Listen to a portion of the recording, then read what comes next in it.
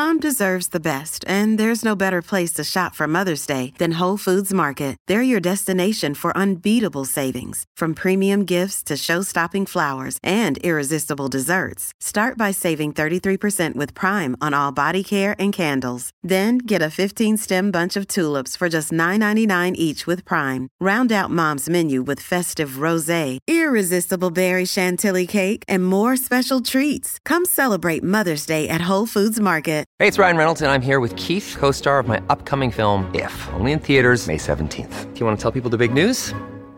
All right, I'll do it. Sign up now and you'll get unlimited for $15 a month and 6 months of Paramount Plus Essential Plan on us. MintMobile.com/switch. Upfront payment of $45 equivalent to $15 per month. Unlimited over 40 gigabytes per month. Face lower speeds. Videos at 480p. Active Mint customers by 531.24 get 6 months of Paramount Plus Essential Plan. Auto renews after 6 months. Offer ends May 31st, 2024. Separate Paramount Plus registration required. Terms and conditions apply if rated PG. Another day is here, and you're ready for it. What to wear? Check. Breakfast, lunch, and dinner? Check.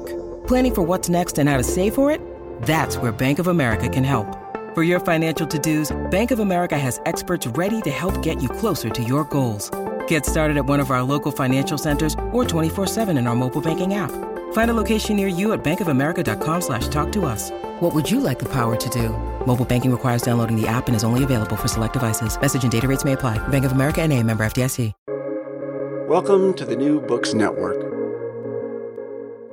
Hello and welcome to the New Books Network. I'm your host, Sine Janolu. I studied neuroscience and then bioengineering, graduating with a PhD from ETH Zurich in Switzerland.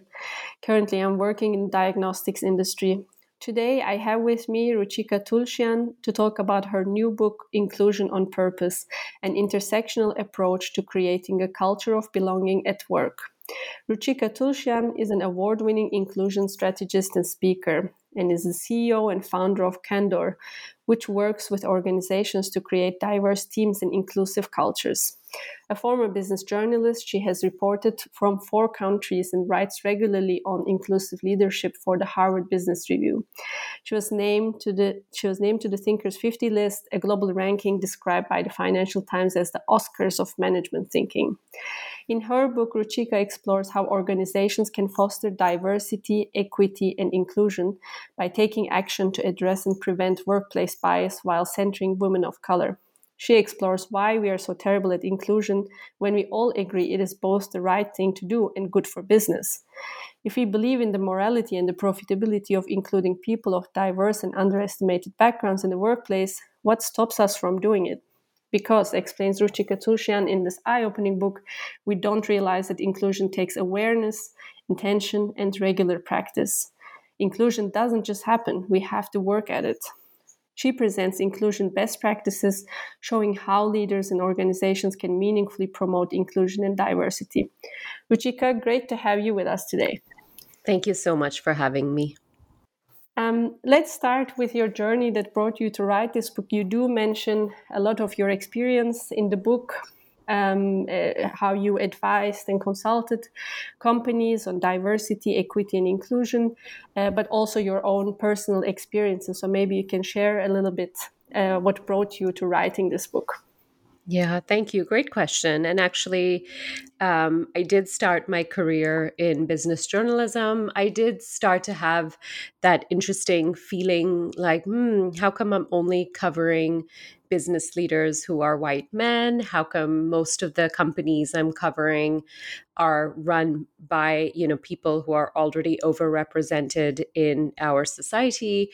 And there was a little bit of that feeling of, there could be more representation here, but I didn't really stop and really think about it more than sort of, the basic little bit of there's something here that feels like it's missing. At the same time, when I did talk to my editors about covering more women in business and women in the workplace, and even people of color, people from other racial minority backgrounds, what I would find is often the pushback was, well, I don't think it's people are that interested, or we don't really need to talk about the societal issues. Let's talk about, women who, when they are confident, then they can succeed, or when, this person from an underrepresented racial background or ethnic background or religious background, they did something very special. So let's write about like the first Black leader who is running this bank, for example. I remember having these conversations with my editors, and it bugged me that we weren't talking about the societal issues that were causing these, the underrepresentation and the barriers. And it was more just, let's talk about what people as individuals do when they work really hard and they're super smart. And that's why it's like this individual, brilliant person is successful. But I didn't really stop as much to think about it and question it. And in some ways, my book, is me going back to that, the Ruchika in the early 20s, the journalist that I was, the business, sort of covering the businesses and markets with these fresh eyes, like, oh, the more hard you work, the more successful you'll be, and really going back and investigating that more deeply with the nuance and with the research and with the understanding I now have all these years later about truly the barriers that exist, and how if we could all take our sort of responsibility, accountability, awareness to be more inclusive, we could create a society and a workplace where everyone could have a chance to lead. Thanks a lot for that. And indeed, you also made the way into it. So that was also going to be my follow-up question. So you start by quite frankly actually explaining that it's no wonder women and women of color are sometimes feeling out of place, because the current workplace, it's just designed by cisgender males with no regards for other perspectives. Or you mentioned that who had no caregiving duties, they do not think about these things. I really like that you also talk a lot about single behaviors, but also the whole way of how things are done on a daily basis, how systems are in place in the workplace. So maybe you can mention a little bit, what are some flaws of these workplace systems, behaviors, collection of behaviors leading to systematic exclusion of others? Yeah. Thank you for making that point. And actually, when I was writing the book, what became really clear to me is that I wanted to structure it into 3 parts. And actually, in the book, there are 3 distinct parts. So the first part is that individual awareness and behaviors. I talk about statistics here in the United States about how for the average American, you don't actually have much really deep and meaningful interaction with someone who's a different racial and ethnic background than you, actually until you get into the workplace. And that's the experience of most Americans, the majority of Americans, and especially white Americans. I haven't really looked at comparable data, and I don't think it's as easily available in other countries, but I would imagine that's very similar, that, in your day-to-day interactions, you're largely only connecting with people who look like you, even if your school or your educational, institution academically later on, or even in until you get to the workplace, you might live in neighborhoods that are diverse, depending on if you live in a large country, in a large city, in a metropolitan country. But even then, you're not really having proper, deep, meaningful interactions with people who are different than you. So that is really why I talk about the individual awareness and action in the first part of the book, to be more inclusive and understand where are the blind spots that we have as a result of not growing up and having very, diversity as a big part of our formative years and experiences. And then I talk about the institution, and I'd love to talk more about that and address your question directly, but also that there are systems in our institutions that have been exclusionary and have bias really baked into them. And then the third section is focused on sort of taking a more macro global view, and especially the role of technology and the fact that we're also interconnected digitally, and what is the responsibility of being more inclusive and more aware, sort of in a global and technological perspective. So that's how I structured the book. If we zoom in a little more into part 2, which is about organizations, I mean, across the board, right? I think, and I think a little bit about the American culture, but it is, of course, very much the American work culture. It mirrors a lot of what we see in more just Eurocentric and more white, Western European cultures in the workplaces, right? Where generally you see male dominance, you see white male dominance. There's a very narrow definition of what professionalism looks like. So when I started speaking with people here, I even thought of my own experiences. but the importance of changing your accent to fit in, for example, changing your name. I've been asked many times, do you have a short form of your name, or is there a different way we can pronounce it? Or I'm never going to get it right, so I'm not actually even going to say your name. I've had that happen as well. And then all the way across the board to where there are very, in our society, we have very specific ideas of the way women should behave. So academic research shows how much women walk this double bind or narrow tightrope between being likable and being respected. And so when I extrapolated how a lot of the advice for women, especially women of color, to do better in the workplace was, you should negotiate. The reason the pay gap exists is because women don't negotiate their salary. Well, actually, when I started talking to women for the book, again and again, I would find that women do negotiate. What happens is they receive pushback because of that very strong gender schema and expectation, you should be grateful for what you have. You should not be, pushing back. You should not be asking for a higher salary.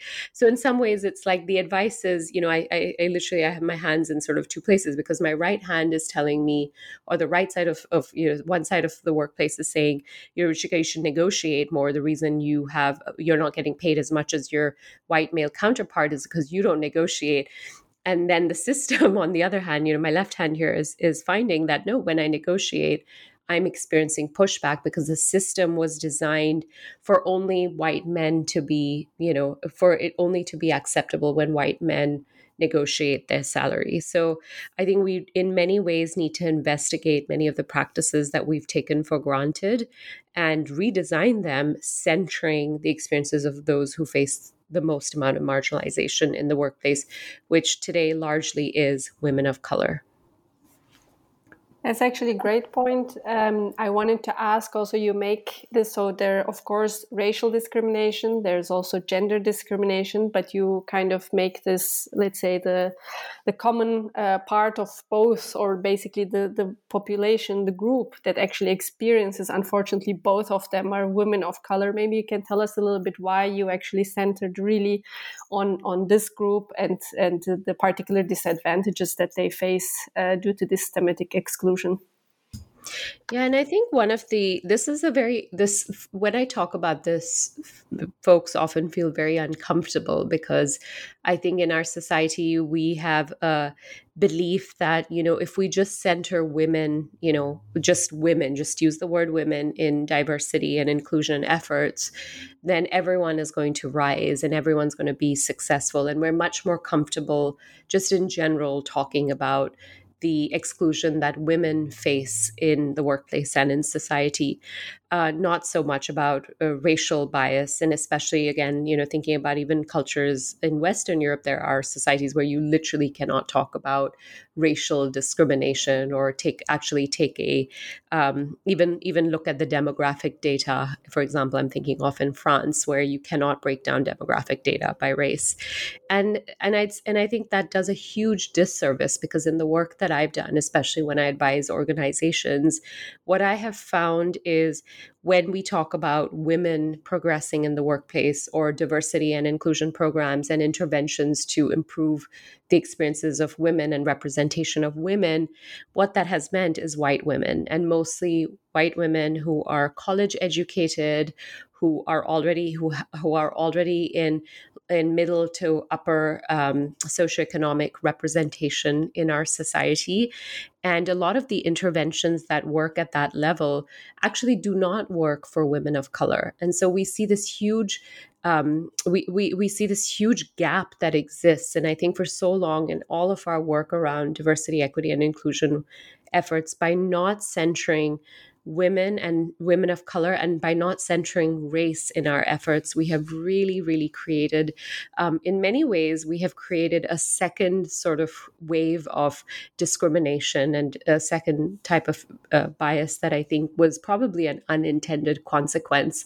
But I know I've been in rooms where I've where I remember speaking with a company that I was talking to about, consulting a few years ago around diversity and inclusion, and I spoke to their white woman, and she was in the C-suite. She was in the chief executive sort of, she was in the C-level. She was in the C-level. She was in the chief executive, but she was in the C-level.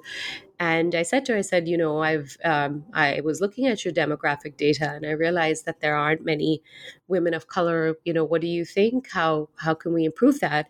And bear in mind that this is a very global organization, and actually many of the communities they serve are, global communities, women of color, especially in the center of many of those efforts. And the response was, well, we have lots of programs. We have lots of programs to empower women. And, and the problem is that women of color don't apply here and they don't want to succeed. And it was a very eye-opening moment for me, because on the one hand, here was this person whom many people had said, oh, look at her. Not only is she a female leader, but she's also someone who really supports women. And then I realized that many of us have been conditioned to believe in this exceptionalism myth, this myth that, our society is very meritocratic. If you are good, if you are the best, you will rise and you will overcome the barriers that are stacked against you.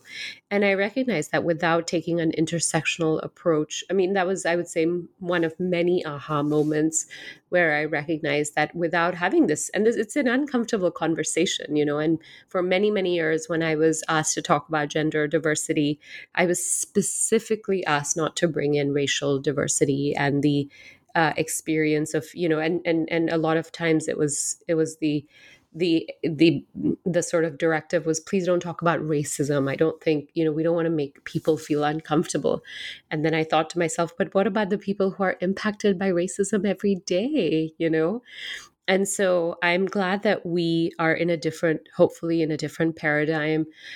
It means a lot to me to have, and I was very deliberate about going with an academic press to have this book come out, because some of the biggest challenges I have actually observed in my own teaching in the past that I've done teaching in college, on college campuses, is some of the biggest issues are in academia, and we do need to talk about them very openly. Yeah, thanks a lot for that. I also, having been in academia, I would have to agree with that. There's just so much going on. This comes again and again, actually, in many different books and actually other podcasts that I have done as well. So just women having, or minorities, actually, this also includes LGBTQ communities, disability communities. So to have funding, to have positions so that they could basically also do the research, bring this perspective. And this would just only make us richer, which is also a point you make, and we will come to that. But taking again from what you said earlier about this example with the CEO or the C-level executive who said, "Oh, they don't apply," and then there's this expectation that we all have in our brains that this is meritocracy, and we should have done better or worked harder and so on. So I was actually finding a lot of parallels, and I really liked this article you wrote with Jodi Ann Berry for Harvard Business Review about imposter syndrome. So stop telling women that they have imposter syndrome when you have built a system that just keeps telling them actually that they cannot do it, they're not good enough, they have to work harder. I guess this is not only then applicable for women, specifically women of color and all groups that are, very much disadvantaged. Yeah, absolutely. Thank you for bringing up that article. I'm very proud of it. I'm very proud of the scholarship I created with Jodi Ann, who is an incredible thinker and scholar. And I have to say that one of the reasons why, this article did take off and people around the world really reached out to us. And I think one of the reasons why it resonated is because there is this sort of difference in how we approach the workplace. Here in the United States, there's a lot of focus on you have to be very confident and you have to show up in this very sort of exceptional and, I'll beat my fists on the table to show how dominant I am in a meeting, and I'm going to be the one with the loudest voice. And indeed, there's some part of that in the American culture, which is quite unique. And in all the different countries I've lived in around the world, I've seen that. But then I think that there's part of it is that display of confidence, which is again very male, very white, very specific. But the reason why I think the imposter syndrome narrative desperately needed to be challenged around the world is that even in cultures where perhaps confidence isn't shown in quite such an overt and dominant way as it is here, we were still hearing from women around the world that the way that they show up as leaders, you could be more quiet, you could be more thoughtful, you could be, you could have a very different approach.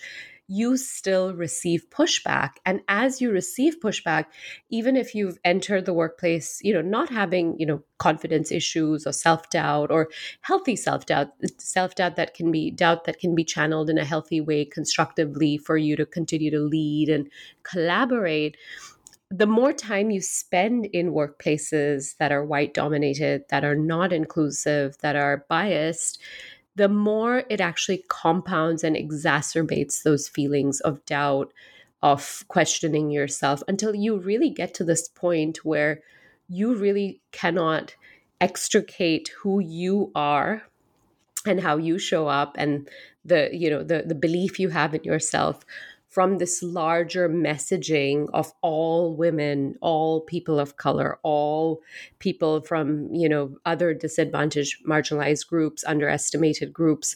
They all have imposter syndrome.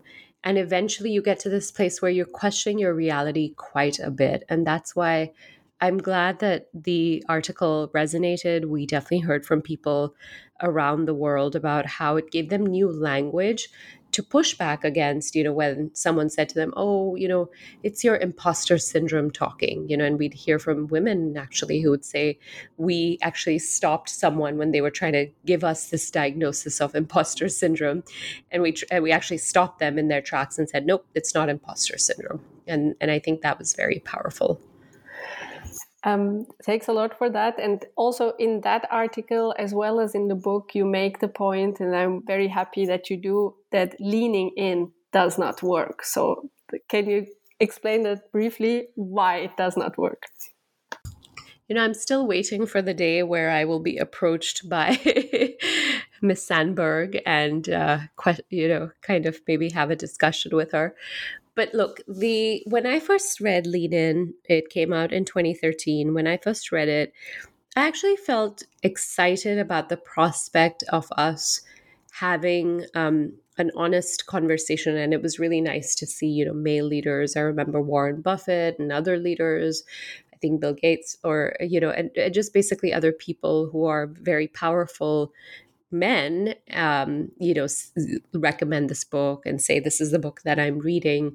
And I was excited that hopefully we were going to have a real conversation around gender bias in the workplace. Now, unfortunately, what the book did is it squarely laid the blame on the shoulders of women for not being able to progress. And again, anecdotally, a lot of what the research showed in the book didn't really track with my experience and the experience of other women, and especially women of color I knew, right? Most women of color I knew had no plans to leave the workforce once they became caregivers, whether it was to their own children or whether it was to, aging parents or themselves. That wasn't even a reality financially. And then secondly, neither was that desire there. It was more a matter of, you are working in a system against, structures. I mean, I know, you live in Switzerland, but here in the United States, I mean, the situation around maternity leave is absolutely abysmal. There's no guaranteed paid, basically maternity leave. So 1 in 4 American mothers go back 10 days after giving birth. So the situation is very, very abysmal in that way. But yet this book kept, putting the blame on women. Women lean out, women are not fighting to retain their careers, and that's a shame.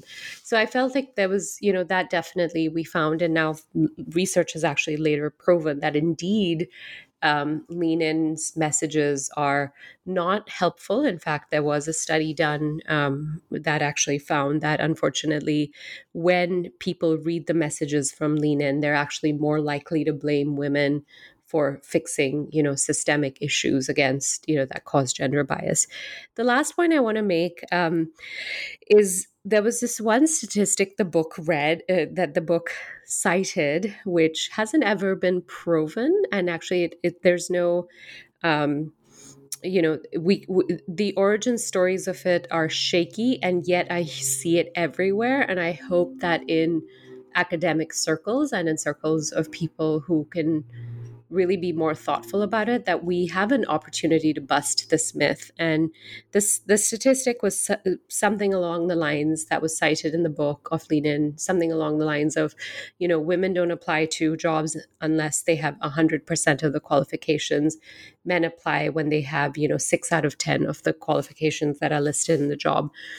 In the job listing. And actually there was no study. There was no such study. It was sort of an anecdote, a story that some executive at Hewlett Packard, at HP, I think it was, just said kind of, this is what I've seen. And it got passed down as an urban legend.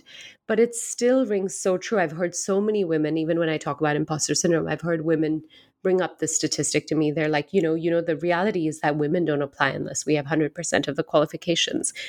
And myths like that are very, very harmful, because they, again, blame women. They blame people of color, people with other marginalized identities for not throwing our hat in the ring, when actually, time and again, anecdotally and research shows we just don't get those opportunities.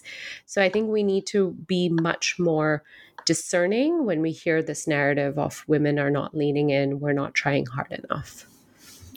Actually, this fits with a point that you also make in the book, that's in hiring or promotion decisions, it's the other way around. What's expected from women of color, is a track record, a proven track record, a reliable one, whereas men can just get it with just the promise of the potential. That's right. And there is research to back that up. Again, even anecdotally, I've seen it. A lot of the women of color I spoke to talked about it. And then I think, again, that intersection of race and gender becomes very important. For example, I think of Tiffany Tate, who I interviewed for the book. She, in the chapter on hiring, she is a hiring expert, okay? And she is a talent development expert. And she, not only was she overqualified for a role that she applied to, and things were going really well, she was feeling really excited. She was interviewed by other women as well. And then at the very last moment, for no reason whatsoever, she didn't get the job because she was told, you're not a cultural fit. And what that meant, and what she took it as, and again, something that I've seen happen both to me personally and witnessed, is the only difference between her and the candidate who got the job, who had less qualifications and experience, by the way, was that she was a Black woman. And again, if we focus only on gender without taking that intersectional lens, what we will find is, again, she was interviewed by other women, but white women. And, if you don't take an intersectional lens to it, then you're not really going to be able to talk about the real issue, which was at play. And that is, again, that intersection between race and gender. And if we now come to people who, in fact, can change these things, so victim blaming and putting the burden on the victims of these biases is really not helpful, but who can basically affect such that people are not experiencing gender and racial bias, and both of them also at the same time, is managers, for example, hiring managers then in the workplace, and also co-workers who do speak up, but actually probably mostly people who have actually some sort of power. So can you talk a little bit about how those individuals who can actually make some substantial, impact in influencing the culture? Yeah, thank you. And, I will say that one of the tricky things that I navigated, one of the tightropes I navigated in this book, is I did not just want to say that only managers and people with decision-making power, leaders in the workplace, can make change, and that's it. That's the beginning and end of it. Because often what happens in terms of creating a more inclusive culture is in the moments where truly no one is looking, right? And in fact, there are like handy memes and things like that, which actually says culture is when the leader is not in the room. That's what tells you what the culture is like. And so I really wanted to make sure that people understood their own responsibility in making change. And I've seen it, I've seen it in situations where I've been in meetings where perhaps I was earlier in my career, and someone with more privilege, both, race and gender, white man, but also someone with position privilege in the workplace was in the meeting and kept mispronouncing my name. And I have seen the difference in inclusive cultures where, a coworker, same level as me, but maybe has white privilege or male privilege or both, and will actually say, no, actually, her name is pronounced Ruchika, and like make sure that it's correctly said. And that's very important, right? And I've seen in situations where that wasn't the case. And, in some cases later on, the person would come and they'd say, oh my gosh, that was so embarrassing for you, how they mispronounced your name. And I thought to myself, why did you not say anything? When you could have, you had less to lose. And so I think that was a big part of what I wanted to impart, that this is really up to all of us. It's not just someone with position privilege and power privilege in the workplace.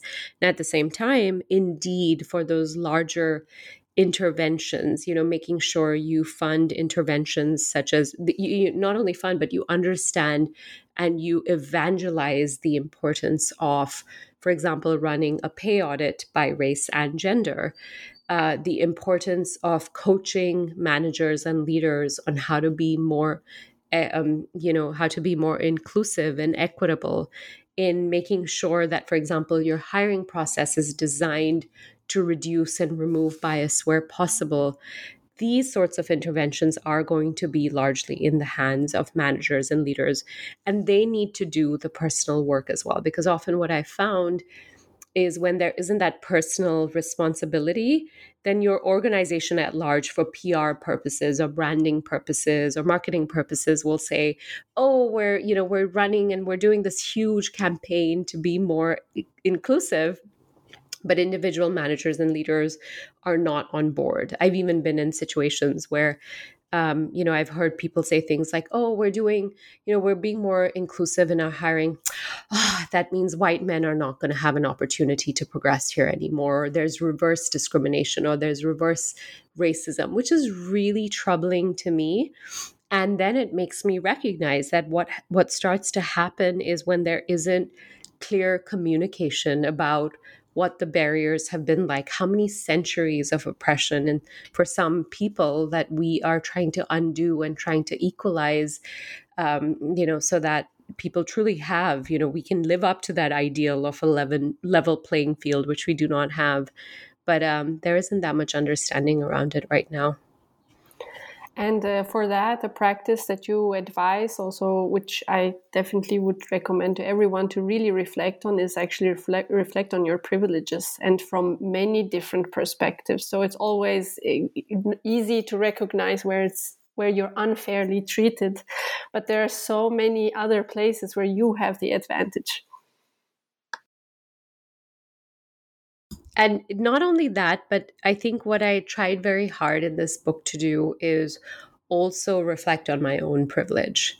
And, I wanted to make sure that hopefully I can invite readers into the reality that we all do have privilege. If you are able to buy a book like this and read a book like this, you have privilege, right? If you are able to put it into practice in some way, if you're able to reflect on these ideas, you do have privilege. I have privilege, and I talk about it pretty openly in my book.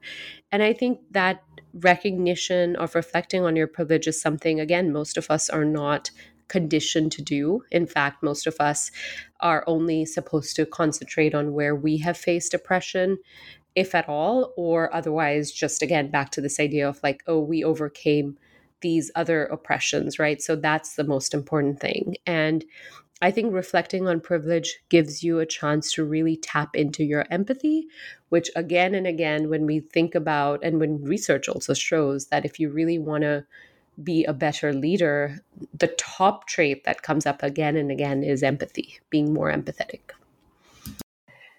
So I also found it very interesting that you mentioned again and again that it is not easy. People have to put in the work, and this is, I fully agree with this. It's not something with wishful thinking, oh, I wish we have a more inclusive environment. I have really the best of intentions, but somehow it doesn't happen. So we really have to put in the effort. You emphasize this actually often in the book. I was just thinking, for a culture such as ours, who likes a challenge, who does Ironman, who does, I don't know, social media challenges, why are we just like completely freaked out when it comes to the challenge of having an inclusive workplace? Such a good question, because, and I have hypotheses, and I have a sense that over time, some of them will hopefully be proven right and some will be proven wrong. I think a big part of it is we are so strongly wedded to this idea of individual success. Even when you read about, I think about, the business sector. And again, in my training as a former business journalist, how much of the story and narrative was there's this one very successful person who overcame all the odds to run this fantastic company or to create this brand new product or category without real nuance around, no, actually, you can't build something great by yourself. So part of it is that individual, that an individual, if they're successful, then they need to overcome things by themselves. And that's it. We don't look at what were the advantages stacked in their favor to get them there, right? And I think eventually, in a lot of fields, we are finally having that conversation. People look at, oh, well, the founder of Microsoft and Amazon and all these and Google, they started their companies in garages. Yes, they did. And the fact is that they lived in they lived in homes where their parents could write the first check and sometimes write $250,000 or even $1 million investments into starting these great companies, for example. So I think part of it is that individual mentality that, people just need to pull themselves up by the bootstraps and they will be fine. I think the other part of it, which I think is the idea that we don't live in a meritocratic society, I think really is hard for a lot of people to bear, right? Because then what it would mean is that then they would have to question what were the advantages they had, right? And I think, again, white privilege is one of those, especially one of those advantages that I think is very hard for people to own up to, right? And also here in the United States, and I'd say in most places in the world, white people do not have to, they never, their privilege safeguards them from ever thinking about what their race is, because they are so freely accepted into every room, into every society. I remember when we were having this conversation and I write about this in the book about, in one of the universities that I taught, our department was having this conversation on whether we should institutionalize a policy where you have to call professors either professor or doctor in your classes, right? And how do you introduce yourself? And I remember starting out in the beginning when I was, when I said, oh, I want to create like real camaraderie with my students, I'm just going to ask them to call me Ruchika. I actually noticeably, it was very clear to me that they actually respected me less than when I said my name is Professor Tolshan. And for a lot of my white male academic counterparts, they had never faced anything like it. They were just as respected when they wore shorts to classes. They were just as respected when they were called by their first name as doctor or professor. And as we had a more honest discussion about what it actually shows up when you're a professor or doctor of color, or especially a woman of color, professor or doctor, I think that gave them a brand new understanding. And I think a lot of it is that for people in positions of power and dominance, you've often been able to be immune from these conversations. You've never had to stop and think about and make that mental calculation. If I wear shorts to work today, will I be accepted or not? If I tell people to call me by my first name versus doctor or professor, will I be respected or not? Which is these mental calculations that women, and especially women of color and people of color, have to make all the time. And it's important that actually others realize this. So again, like coming back to empathy and basically recognizing one's own privileges is quite key. I want to also touch upon a very interesting concept you bring in, and we talked about this a little bit earlier, and I also definitely think it's really important for things to new and innovative ideas to come, for new technologies to happen and everything. You cannot just be saying, oh, but this is how we did things as always. Whereas this is a little bit the barriers that we are facing when we want to have a more inclusive workplace. Oh, we did it always like this. Always John was leading this thing and so on. So can you talk a little bit about this parallels between having a more innovative company, more innovative society environment by including the whole diversity of people that are available, basically with all their various backgrounds and privileges and so on? Yeah, and I love this point because I actually believe that we have not even tapped into the full innovation and growth and ability, really the ability we have as human beings to create, an amazing world. I don't think we have really tapped into that fully. And the reason for it is because of the existing biases and exclusionary practices and discrimination that we see in society today. And there's good research to back this up. I mean, research by, Dr. Catherine, the late, great Dr. Catherine Phillips found that, she had this experiment where racially mixed and homogeneous teams, racially homogeneous teams were asked to solve a mystery, right? And not all members of the group had the same information. So they all had to share. They were told, if you share the information correctly, then eventually you're going to be able to solve the mystery. And again, the racially mixed teams outperformed and were able to solve the mystery at significantly higher rates than teams that were racially homogenous. And, Dr. Phillips's sort of hypothesis for that and, conclusion on that was essentially that when you believe that the person has the same background as you, they're going to have the same information as you, right? And you're less likely to sort of look at problems through a variety of different lenses. You just assume everyone sort of starts off at the same point as you. So the reality is diversity and inclusion, in diversity and inclusion, not just having people represented, but being in a place where they can really, everyone has an opportunity to talk about and share and lead and disagree and feel psychologically safe to do so. It actually has better outcomes. It's more, more innovative, higher growth, all of those good things. But the other part of it is it's actually hard. There is conflict. If you want to safeguard against groupthink, everyone going through the same motions again and again, you're going to have to anticipate some discomfort and conflict. And I think so much of us run away from that conflict because, again, we've largely had to operate, especially if you're in a position of power and dominance and privilege, you've largely only had to operate with people like you. So that conflict wasn't something that you were expecting. And yet that is so important for us to create the type of society that we are, we're all working towards.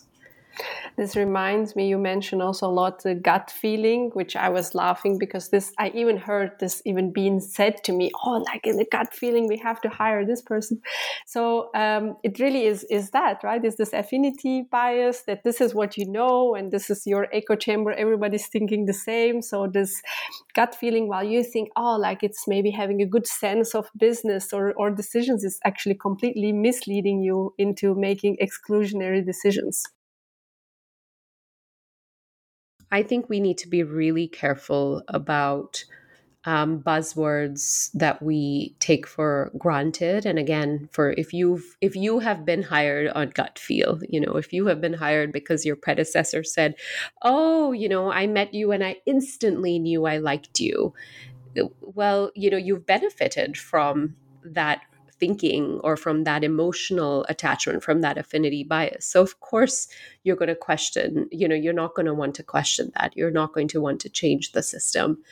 And you absolutely have to go against it. I'll be honest. I have also been hired on affinity bias and I have benefited from it. Part of the affinities, of course, all of the metrics of success that I was taught. I mean, so much of why I wrote this book is me challenging notions I once took for granted because of my privilege, right? This idea that, if I get these degrees from this universities, I'll be able to,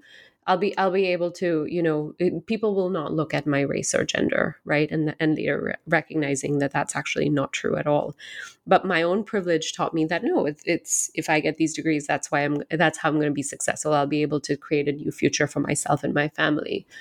And indeed, there have been moments where I've benefited from that. I've had interviews where if I say, I went to this university, the other person will say, wow, like I went there too. I would love to work with you. And, let's continue this. Let's continue working together because we both share this affinity. And so even for someone like myself, I have benefited, and yet I recognize how dangerous it can be, how harmful it can be. So as a last question, so it has been great talking to you, but as a last question, I will want to also make the point to people that in the book you have quite a lot of practical advice as well, I guess, based on your experience advising companies. So how on an individual level, on a company level. So just as we close to leave the listeners with some very short practical advice, maybe 2 or 3 that you can give in starting to think how one could, as a coworker, as we discussed, as a manager, whatever your role in the organization, can help to create a more inclusive environment for everyone. Yeah. One of the points that I make early in the book is the importance of developing and cultivating empathy. And one of the ways that research shows you can really, hope to develop more empathy is through reading fiction and reading about the stories of communities that are different from your own, written by people from those communities. And I have to say for myself, for example, as an immigrant here to the United States, I had very cursory interactions with anyone who identified, for example, as Black American. And unfortunately, a lot of my ideas was conditioned by the very biased and very, racist media and other tropes that I had and stereotypes that I had read and internalized in the media and Hollywood and other places. And so a big part of my unlearning and being more, recognizing my privilege and recognizing where I could be more inclusive was making sure that I read fiction from communities of color, Black American communities that had long been here in the United States, much longer than I had, to recognize some of the issues. So I think, developing empathy through reading fiction is one of those things that you can start quickly and be very, very mindful of. So that's one of the tools. I think the other tool, which again feels very small but is very, very big, is things like pronouncing names correctly, making sure you get people's pronouns correct, making sure that you understand what are those subtle but so important ways that people feel comfortable, especially as a manager and leader. I remember, I've spoken to women, and right now it is, for example, right now it's Ramadan, and a huge population of the world is fasting and observing this very important, very important tradition.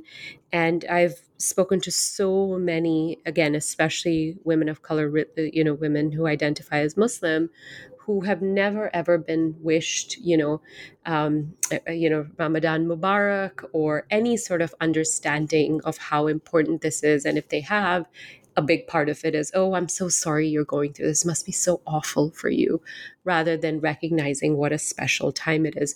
So it's those subtle interactions to help and really make other people feel seen, especially if you have always been visible in the workplace, to make sure that you as a manager and leader are making sure that others are being seen. So those are two things that come really quickly to mind.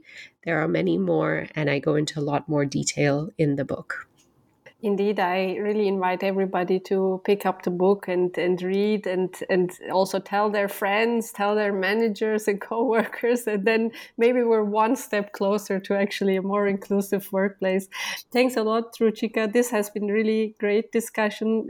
So happy that you could join us today. Thank you so much for having me. I appreciate you so much.